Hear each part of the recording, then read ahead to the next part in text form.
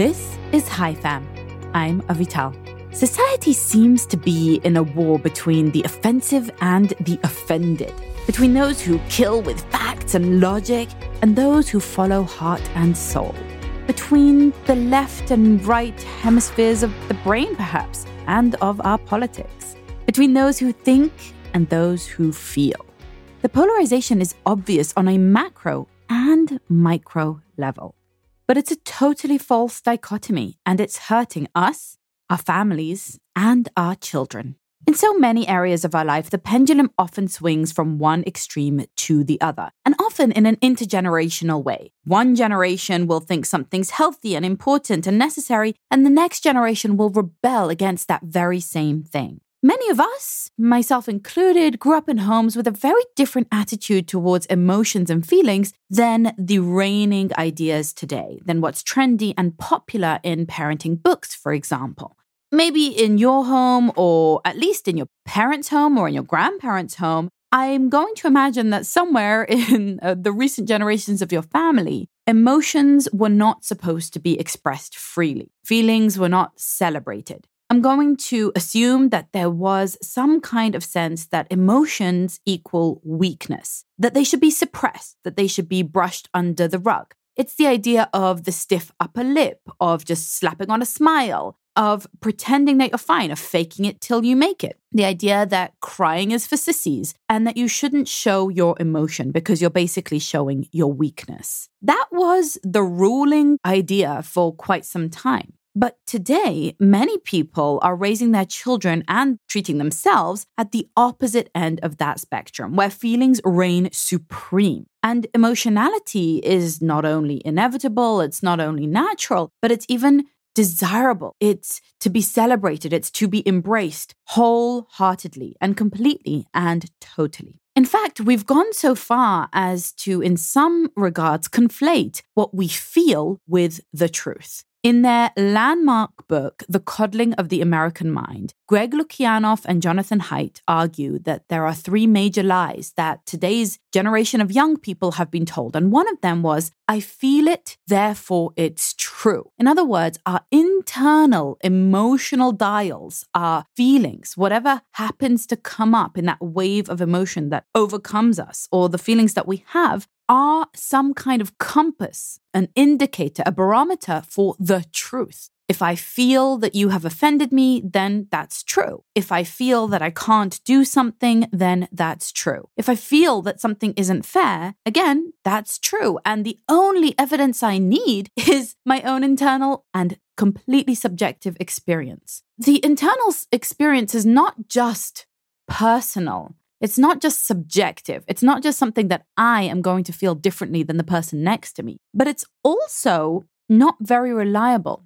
It's not long-lasting. It's not a stable barometer, right? Because feelings, like waves, come and go, and they change, often very quickly, especially if people are on this emotional roller coaster, if they're quite emotional people, if they're very in touch and they're being taught to be in touch, to put a magnifying glass on whatever it is they feel, then those feelings are going to change minute by minute, sometimes dramatically and drastically. And that is what's happening today. Children today are asked how they feel about things a bajillion% more than children ever have been. And that is a well-researched statistic. I just stated that. But seriously, today, all of the parenting blogs I read, the books I read, are very, very focused on asking children how they feel. How did you feel about that? And what do you feel about that? And how did you feel about your day? How do you feel about your teacher? And how do you feel about dinner, etc.? This seems to be a very popular idea, is to constantly be in touch with our emotional state. But not only that, it's also to expand children's emotional vocabulary, right? Their ability to express the difference between frustration and irritation and aggravation and agitation. We want to kind of give them this very broad vocabulary so that they can be very specific and precise about exactly what it is that they feel. And we want to encourage them to express it a lot, to express it through art, through language, through drama, through music, to tell and share and show their feelings on their face, on their bodies, and in the world around them.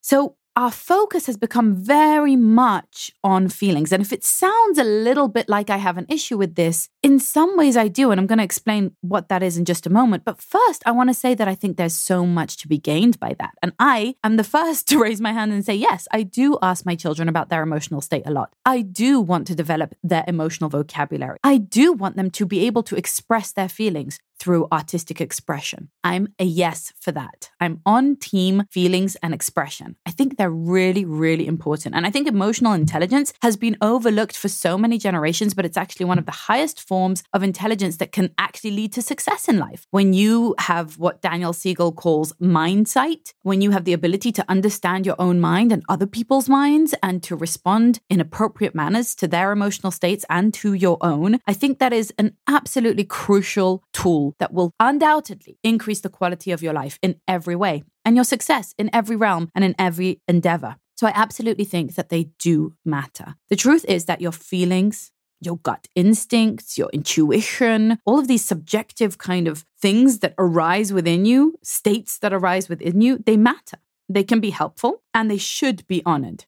I think the previous generation's approach of suppressing any negative feelings, of hiding them, of shoving them down, of covering them up with a smile, of pretending that they didn't feel sad or depressed or grief or anything, any kind of anguish or anger or aggravation, I don't think that was healthy. I think that suppressed emotions come out in much more detrimental ways later on. I think that suppressed emotions absolutely are going to build up. They're going to create that heavy emotional backpack, as Dr. Laura Markham calls it, that becomes harder and harder to unpack and can end up in bigger and bigger and more dramatically damaging ways down the line. I don't think suppression is the key at all. However, feelings can also be really misleading or misguided or even downright lies. And the idea that we should somehow align our truth dial to our feelings dial is faulty. I feel it, therefore it's true, is a lie that we've been told. Our feelings are derived from our thoughts, after all. And if our thoughts are following faulty cognitive patterns, we're being led astray, like the blind leading the blind. It's our thoughts that are faulty in and of themselves. We're following faulty thought patterns that are leading our feelings that might also be misguided. Because if you're like most people, and I mean 99.999% of people on the planet, your thoughts and your thought patterns involve fallacies and biases. There are ways of thinking that are simply wrong, or at least very unhelpful. They don't serve us, right? These fallacies are well known in the cognitive behavioral science realm, and they're things like catastrophizing, right? If you always expect the worst, that's the catastrophizing fallacy. If you have black and white thinking, which means that you see everything as all or nothing, as success or failure, not seeing nuance, right? That's a cognitive fallacy. Or if you personalize, if you take things personally or even take offense, even when things have nothing to do with you. So you assume that someone's face that they were making was about you, when really it was about what happened at the bank that morning. These are cognitive fallacies because they aren't actually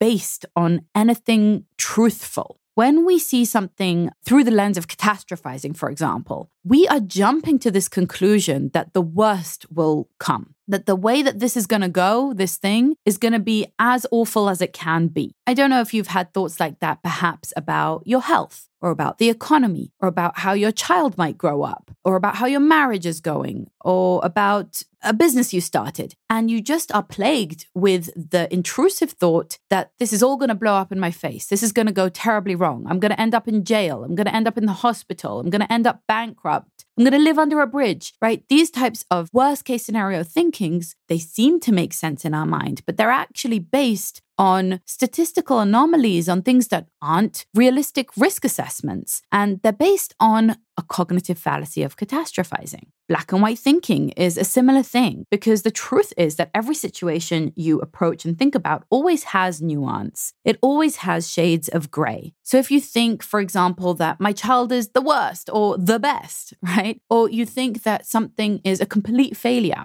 Well, nothing's ever a complete failure. There were always lessons learned. There were always some gems hidden within that situation. Black and white thinking tends to involve words like never or always, totally, completely, utterly, absolutely, right? It's this rigid way of thinking that leaves no space for all of the many ways that things are complex in life. It's actually a very simplified way of looking at the world. People are complex, situations are complex, opportunities, choices, decisions, relationships. These are all nuanced and complex, and they involve a lot of shades of grey. And personalizing is that lens through which I think everything's about me. I think that people are doing things to me or because of me. And this way of thinking is, again, something that most of us engage in. Most of us have some degree of all of the fallacies, and there are many. I'm just naming a few. But they're all a little bit of a stuckness in an immature mindset, right? They are all present, say, in a 3 or 4-year-old. But the goal of maturing and of mindset work and of personal growth and development is that we slowly start to notice them and wean ourselves off of this way of thinking. But personalizing is a great example where we think that someone's rudeness or tiredness or frustration or shortness with us is about us, when in the vast majority of cases, people behave the way that they behave because of stuff that's going on in their own minds, because of their own cognitive fallacies or their own challenges and difficulties. There are many more fallacies, like the fairness fallacy, right? The expectation that everything should be fair when evidence is very clear that life is not fair. Many different fallacies that come up, and they're worth diving into, and we will dive into them along the course of the High Fam podcast. But just to whet your palate with these few, I want to say that these are the lenses through which we think. And when you're thinking through these lenses, of course, you're going to feel all sorts of feelings, all sorts of sadness, all sorts of anger, all sorts of frustration and negativity. The issue there becomes that our feelings can't possibly be reflective of capital T, the truth, because they are based on a fallacy to begin with.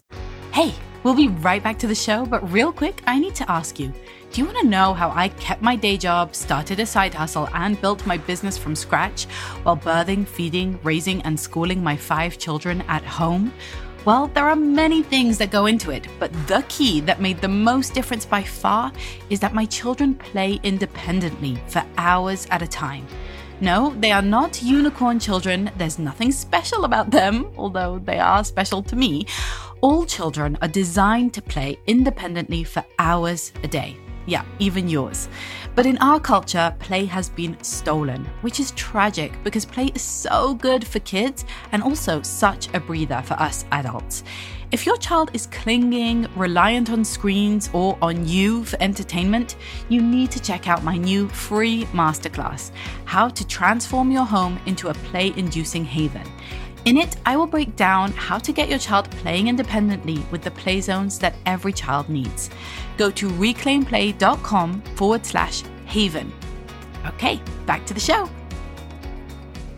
I think a more helpful way of looking at feelings is to realize that feelings are more like symptoms, like an indicator. When you have a fire alarm in your house, the fire alarm can be life-saving. It can be 100% accurate. The fact that it goes off when there is a fire in the house is critical. The trouble is that many of us have faulty fire alarms in our emotional system. We get panicked, we get anxious, we get worried, scared, angry at things that aren't really a fire. It's just someone cooking the pasta. There are many of us who have had that experience of alarm going off in our home, and then we realize, oh, it's just because it tripped. It was not sensitive enough, not accurate enough, and it tripped because of a little bit of steam or someone smoking a cigarette or something like that, like a candle being lit, but not a full-blown fire. And it was completely disproportionate to the event. It wasn't appropriate at all. The alarm should not have tripped. Now, if you're a human being and you've gone through any kind of trauma, any kind of challenge, any kind of difficulty through life, or just grew up in a home where the mindsets weren't entirely healthy and strong and resilient, then you're going to have some faulty alarm sets in your home. It's a little bit like that guy in front of you on the highway who is indicating left for like 30 minutes straight. And no, they're not going to turn left. So I can ignore that indicator because there is no left turn and they've just forgotten to switch it off. Sometimes our sadness or our panic or our sense of disconnect or our sense of loneliness are a bit like those indicators of that faulty alarm. Or maybe it's like a physical symptom, like a rash. If a child gets a rash, well, of course, we might want to treat the rash, just like we want to switch off the fire alarm or switch off the indicator. But that doesn't necessarily point to why the rash started in the first place. Why was the fire alarm tripped? Where is this oversensitivity? Why did the guy forget to switch his indicator off? Is he maybe too tired to be driving? And why did our child develop a rash? What are they sensitive to? What is it a symptom of? Relating purely to the feelings is very similar to relating purely to that external stimuli, to the external symptom, to just the thing that happens to catch our attention. Feelings catch our attention because they wash over us, but they don't necessarily give us the opportunity, unless we take it, and I invite you to delve further into where they came from. What interpretation of reality, what thought system, what sensitivity was I holding that led me to feel that way? The truth is that feelings matter. Your feelings matter, and you absolutely need to learn to feel them fully. Suppressing feelings does not work. It always backfires in the long run. They always come out in far less beneficial ways, in far more harmful and damaging ways when they are suppressed. When you keep inside that feeling of resentment, that feeling of frustration, that feeling of sadness and grief, and you just bury it and suppress it as previous generations have told us to do, it generally comes out in areas you would be surprised by. It can come out in physical manifestations of illness. It can come out in explosive and even violent and aggressive ways later on. So your feelings really matter, and expressing them in a healthy manner matters too. I think the best way to look at feelings is a bit like a wave that washes over you. And you can't stop a wave. You can't halt it, right? You need to become a surfer that learns how to ride the wave and learn from it, right? Kind of find harmony and unity with it. Another of my favorite metaphors for feelings is that they are very similar to our physical digestive system. We have an emotional digestive system and a physical digestive system. And we know that whatever input we put into our system, it needs to be processed, it needs to be digested, and then it needs to be discarded. All of the poop needs to come out at the other side. And if you don't let it out, if you hold it in, you're going to cause some pretty serious physical repercussions from that. And the same is true of your emotional system. But also, it's not particularly pleasant to let it out. It's a private affair. You got to go to the bathroom. You got to shut the door. To have a healthy digestive tract, we want to make sure that there is regular movement and that things are running pretty smoothly and pretty regularly. And the same is true for emotions. We have all sorts of negative input that come in, people that annoy us, disappointments that we have, appointments that get moved around, sudden changes and fluctuations in our hormonal levels, in our reality, in the economy, in our relationship. Whatever it is that happens, even the weather has an impact on our emotional state. And those are all the inputs, like the food that we're putting into our system. We then need to digest them, which basically means feeling those feelings and allowing them to move through us, and then letting them out. That could be just releasing them to Mother Earth in a meditation. It could be writing it out in a journal. It could be taking it to the gym and, pumping iron while you just get all your anger out. There are many different ways to express and release emotion from our body, but it does need to move through and it does need to come out because your feelings do matter, and keeping them inside you is not a good idea. But the facts matter too. There's a popular meme that goes around on social media that the facts don't care about your feelings. And whilst this sounds a little harsh and unempathic and might be used as such, it has a point. The facts do matter, and logic and reality and practicality and taking action is important. And the facts are where the truth lies. Yes, your subjective feelings about the truth matter, but the truth is objective. So for example, if my toddler has a massive, epic, legendary, off-the-charts level tantrum, and I get really triggered, and I feel under attack, and I feel like a failure. I feel guilty that I've done something wrong. I've been a terrible parent, that there's something wrong with my child. I start catastrophizing in my brain. Oh, they're going to end up in jail. There's something wrong with me. The neighbors are going to hear. They're going to call social services. This is terrible, right? I start catastrophizing in my thoughts. Of course, this all happens in milliseconds. And automatically, a derivation of that is that I start to feel all those feelings, that guilt and that fear, right? Fear is a huge one. And then I also start to emote them, right? So I start to actually feel them physically in my body, like my heart starts pumping faster, my skin starts flushing, maybe my teeth start grinding, my eyebrows start furrowing, and my fists start clenching, and I start to emote this anger, this fear, this agitation. Now I'm in a position where I might also act on those feelings, right? Because it's become the truth to me. If you feel it, therefore it's true, then when I feel under attack by my 2-year-old, then it's true. And that's going to justify my explosion at them. Right? If I then yell at the top of my lungs and shame them and get super angry, then what can I do? I felt it, right? It kind of lets me off the hook of any responsibility because my feelings are what's driving me. But it wasn't true. My 2-year-old did not attack me. I felt like it was true. And that was based on all, whatever, childhood trauma, societal stories, any, maybe evolutionary psychology, all sorts of things that might have contributed to my feeling like a saber-toothed tiger was about to eat me. But the truth was, it was just a 2-year-old crying over the sippy cup. And therefore, we absolutely must differentiate between facts and feelings. I still need to digest those feelings. I still need to move through them. I'm still going to need to feel them and not suppress them. But I wouldn't be justified on acting upon them because they're just feelings. They're not the truth. So the facts matter too. The fact that it was just a 2-year-old having a tantrum, that matters too. I need logic. I need reality. And without the truth, we become emotional messes at the whim of our roller coaster feelings. We become overly emotional without the balance of rational, logical thought. It leads to chaos, to frustration, and to terrible relationships because everything I do is justified because I feel it. Think about the number of excuses we make because we feel it. I felt insecure. I felt like you were rejecting me. I felt abandonment. I felt disrespected. I felt afraid. I felt worried. I felt guilty. All of these feelings are valid and you need to honor them. You need to work through them. You need to feel them. And sometimes you need to express them, but they're not facts. Just because I feel rejected when my husband goes and works in the evening instead of coming and hanging out with me does not mean that it's true.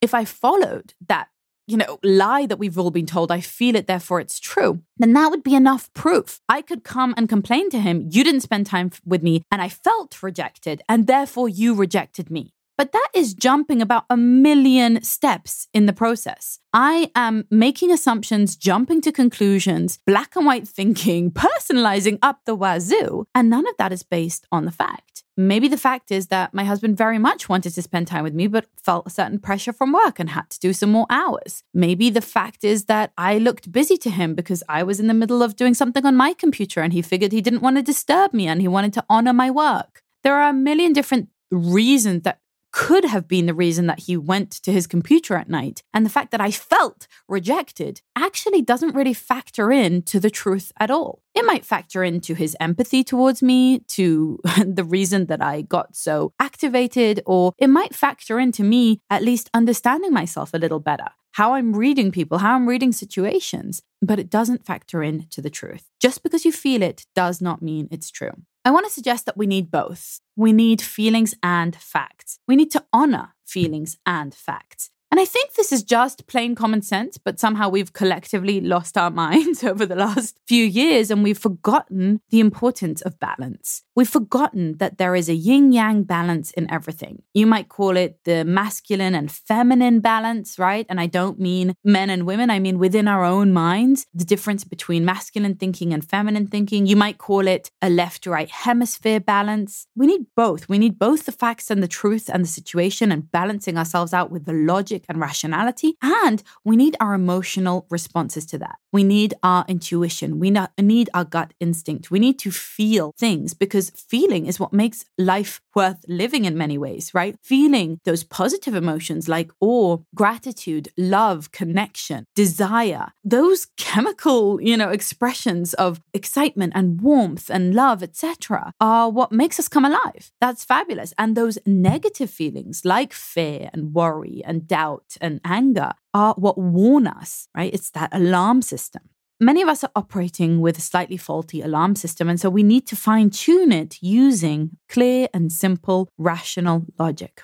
That's why I want to tell you that You don't need to live in this world or believe in this world of taking offense all the time. And you don't need to raise your children there either. The idea of constantly taking offense is a bundle of cognitive fallacies, and then the feelings that are layered on top of that. And then the idea that that's just the truth, that if you feel it, it's true. I think it's terribly weakening to children to be taught to take offense at things. And that's why in HiFam, we put a huge emphasis on developing an empowered mindset. That means becoming strong and resilient in the face of adversity, challenge, those intrusive negative thoughts that plague us on an internal level, and the offensive ideas and words spoken on the external level. We want to bolster ourselves up from the inside out through mindsets that are healthy, that are strong, that are resilient, that are anti-fragile. And the first step to that is learning that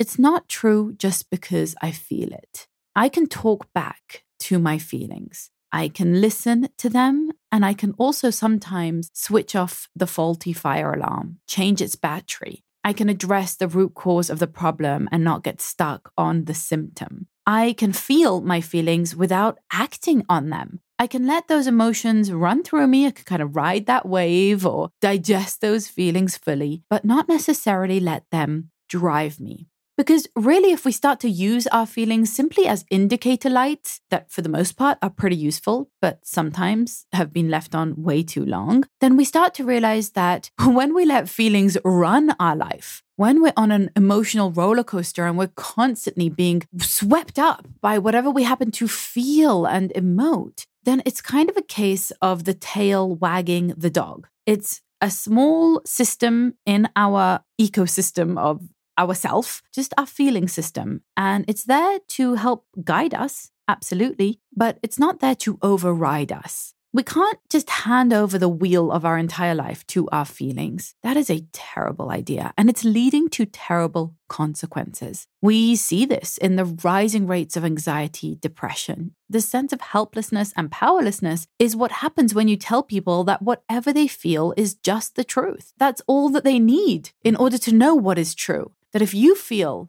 offended, then you were offended by someone. They did something wrong. If you feel like a victim, then someone has, in fact, victimized you. If you feel hurt, then someone meant to hurt you. It jumps to so many conclusions that aren't really there, that aren't really legitimately present. They might be, they might not be. And it skips over all of those ideas like innocent until proven guilty, or like giving the benefit of the doubt. When we just rely on our assumptions that are based on our feelings, we are completely and quite literally out of touch with reality. We're not looking at what's happening in reality, and we're empowering ourselves with magical things like the ability to read minds. If I felt like you were trying to hurt me, then that's the truth. You were trying to hurt me. Because now that feelings equal truth, I am now a mind reader. Whatever my feelings point to is, in fact, the truth. It doesn't need to be questioned or looked into. It doesn't need to be corroborated or checked out. I don't even need to check in with you what your intentions were. If I feel like you were trying to hurt me, then that's, in fact, the reality. This is a fast track to disempowerment, a absolutely slippery slope, like a water slide that crash lands square in the land of complete and total disenfranchisement, depression, and despair, because we all have a negativity bias. And that means that if I believe all my feelings are true, I believe all my negative feelings are true. And because I have a negativity bias, I'm going to feel a lot of negative feelings all the time. So every time I feel sad or hurt or rejected or abandoned or angry, it's true. And I should feel those ways, and I'm vindicated and validated and justified, then that will absolutely lead to the conclusion that anyone would come to that the world is in fact an awful place that's out to get me. And that's why in HiFam, we're going to teach you to become unoffendable. We're going to teach you how to teach your children to become unoffendable, to bolster up their spine, their strength, and to be able to honor their feelings,